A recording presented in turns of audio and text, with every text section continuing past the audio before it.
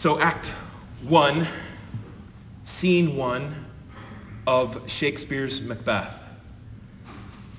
It's late at night. There's a dense fog and its tendrils stretch out over the landscape. There's thunder, lightning, and rain. And three witches converge on an abandoned Scottish heath. And the conversation that ensues goes like this. Where shall we three meet again? In thunder, lightning, or rain? When the hurly-burly is done and the battle is lost and won, that will e'er be the set of sun. Where the place upon the heath, there to meet with Macbeth. At which point the three witches hear their spirit familiars calling to them, I come, Grey Malkin, Paddock calls, anon. And then together in unison they incant, fair is foul and foul is fair, hover through the fog and filthy air. When I first read those words many years ago, I was surprised at the power of sort of the wayward rhythm in these witches' songs. And as Martha Rainbolt or Kate Berry or any other literature expert would undoubtedly explain to you, all great literature contains universal themes.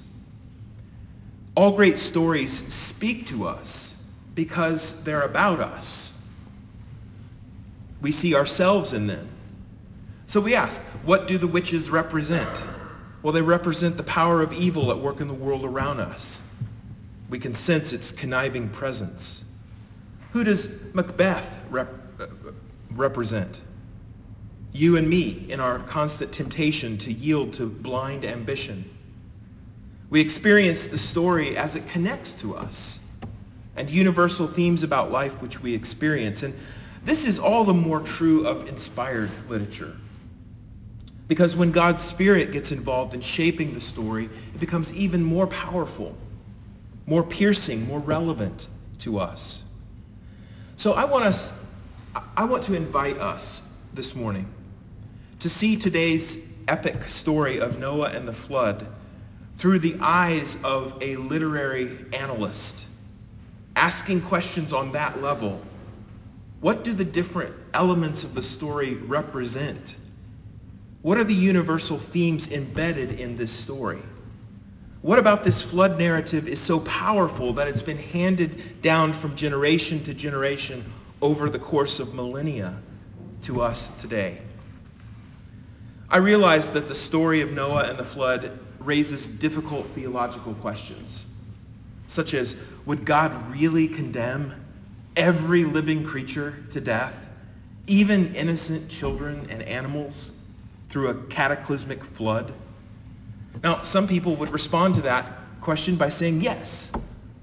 It says in the text, all of humanity had become so corrupted that it was necessary for God to hit restart on the world, to wipe the slate clean so the world could have a fresh start.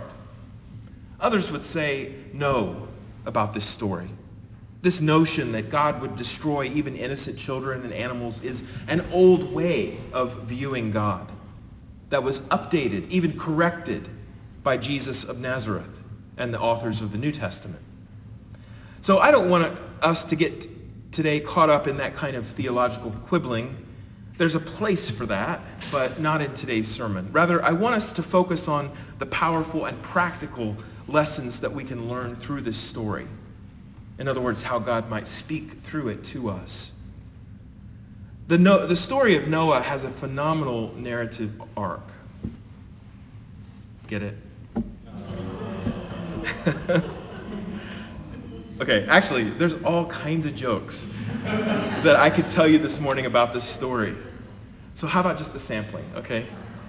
What kind of lights did Noah install on the ark? Floodlights, right, yes, okay. Where did Noah keep the honeybees on the ark?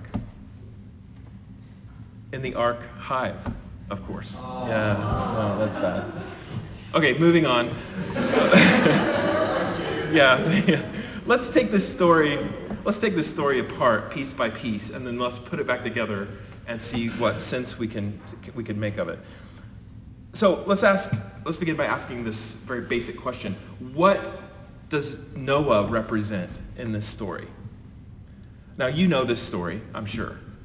One day, sometime in the middle of his very long life, Noah receives a message from God, and we're not told exactly how this message came to him, but somehow Noah senses God saying to him, get ready, there's going to be this cataclysmic flood that's going to wash everything away.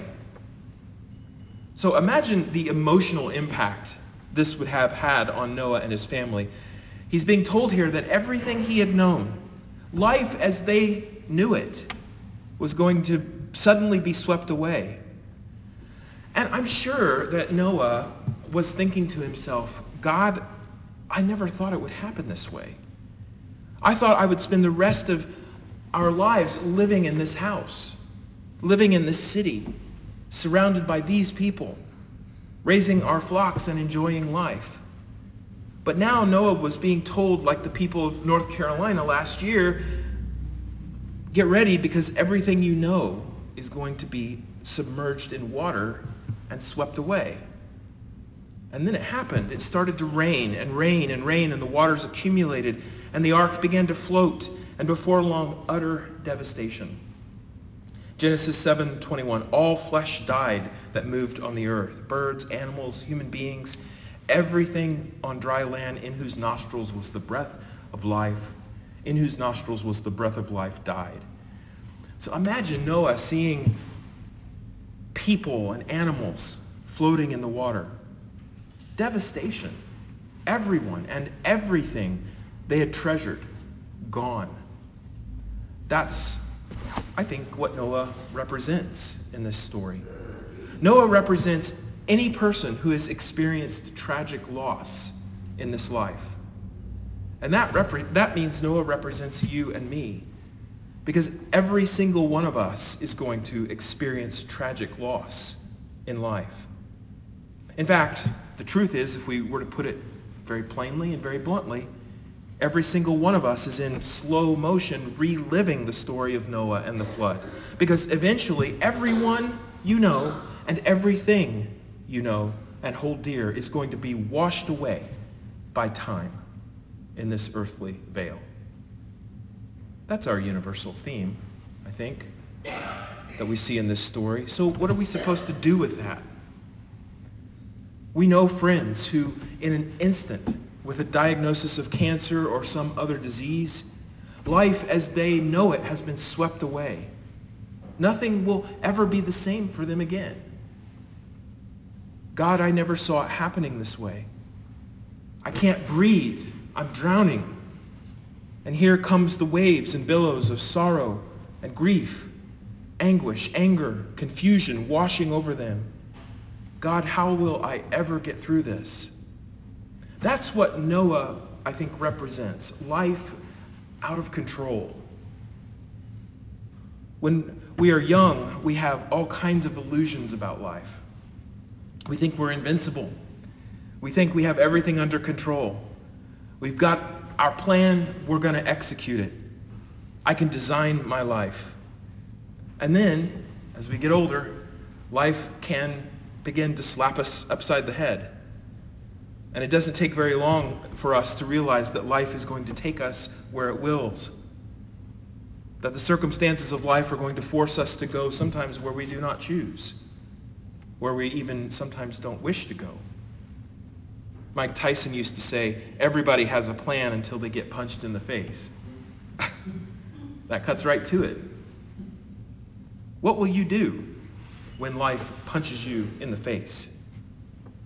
Cancer, the loss of a child, the loss of a spouse, divorce, the loss of a job, the ruin of a career, the family that ostracizes you, the ravages of old age. When the floods of life come, will you be ready? This brings us to the second key question in this story of Noah and the flood. What does the ark represent in this story? Genesis 6:14, God said to Noah, make yourself an ark of cypress wood. Make rooms in the ark and cover it inside and out with pitch. This is how you are to make it. The length of the ark, 300 cubits. Its width, 50 cubits. Its height, 30 cubits. Make a roof for the ark and finish it to a cubit above. And put the door of the ark in its side. Make it with lower, second, and third decks. So, can you imagine what Noah was thinking here? Did I hear you right, God? Can you be serious? You want me to build a boat the size of a small ship, miles from the sea. Everybody in this town is going to think I'm completely crazy. And yet, for some reason, somehow, and in some way, Noah began constructing the ark, one plank at a time, month by month, year by year. He assembles this incredible ark. Hebrews 11:7 says, by faith, warned by God about events yet unseen, Noah respected the warning and built an ark to save his household. So what does the ark represent in this story? I think the answer is faith. Noah and his family were saved by faith. They were saved from the flood by their faith. And what worked back then works equally well for us today. I've seen it with my own eyes. I've seen it in the lives of people around me. The only way to get through the floods of life without sinking to the bottom, without losing your love for life, the only way to get through it is by faith. People who spend years patiently building their faith somehow have a miraculous ability to float on top of the water when the floods of life come. Are you building that kind of faith? Don't wait until the rain starts. It might be too late at that point. There was a group of retirees who were on a charter flight on their way to Florida. And while they were in the air, they encountered this terrible storm and such turbulence that before long, one of the plane's engines just stalled out. And then the second engine of the plane flamed out, and people were on the verge of panic as the plane started to lose altitude. It was at that point when a retired minister who was on the flight called out and said, everybody keep calm. Let's all bow our heads in prayer. And everybody did so, except for one man who kept his head up, his eyes open. And finally, somebody asked him, why aren't you praying? And he responded, well, I don't know how to pray. To which the minister who heard that answer responded, well, then just do something religious. So the man started to pass his hat up and down the aisle collecting money. The moral of this story being, if you wait until a crisis comes to figure out what mature, deep faith looks like, it might be too late. Instead, like Noah, we're called to begin making preparation for what life is going to bring our way. Building plank by plank. Building a kind of faith that will secure us so that we're able to float in the storms of life. And you know what this simply means, friends? Every worship experience you have, every time you pray, every time you get up in the morning and have a time where you have devotions or a meditation time with God, every time you serve someone else, or every act of Christ-like kindness and generosity to others, every spiritual small group that you participate in, every worship song you learn, plank by plank, little by little, piece by piece, we are in the process of building a faith that will be so strong that it can and will withstand the storms of life. I could tell you story after story about how one person's faith kept other people alive. Faith floats. It keeps us from sinking. I've seen it with my own eyes. I've witnessed it this week in the life of people here. People whose faith gives them strength to walk through the valley of the shadow of death with serenity. I've seen it with my own eyes in the life of the people who come to our non-food pantry. I'm thinking in particular of one single mother, abandoned by an irresponsible and selfish man. But a mother who gets up each morning not knowing what the day will bring, but who by faith, she has a strong faith, who by faith keeps walking forward, keeps loving and providing for her children. I want that kind of faith. And if we build it one plank at a time, we can experience that kind of faith. Please note that the miracle that Noah received was not that he was exempted from the flood. The miracle he received was that he survived it.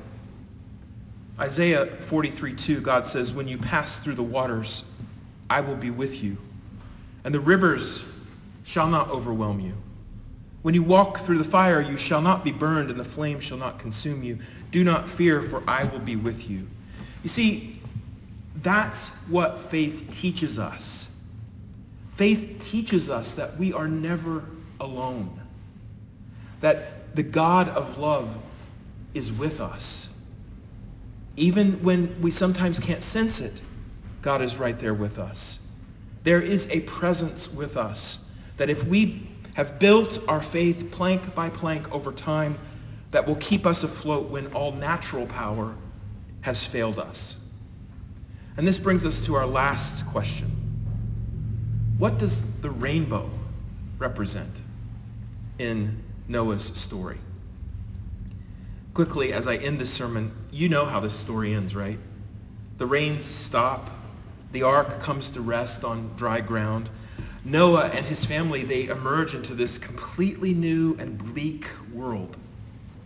Everything and everyone they had treasured is gone, and now they are alone, and they no sooner exit the ark than they look up into the sky, and what they see there is a rainbow. What does that rainbow represent? That rainbow, I think, represents beauty on the other side of tragedy in our life. Now, my point here is not to minimize the great suffering that they experienced or that we experience when we walk through the tragedies of life. All those losses, that pain is real and that suffering is great. But when they looked up, they saw this rainbow. And what it reminded them of is the fact that God was still with them, that there would be a new life. There would be a good life. And in that promise, their faith in that promise gave them strength to go forward in their post-tragedy life. That's how this rainbow promise works.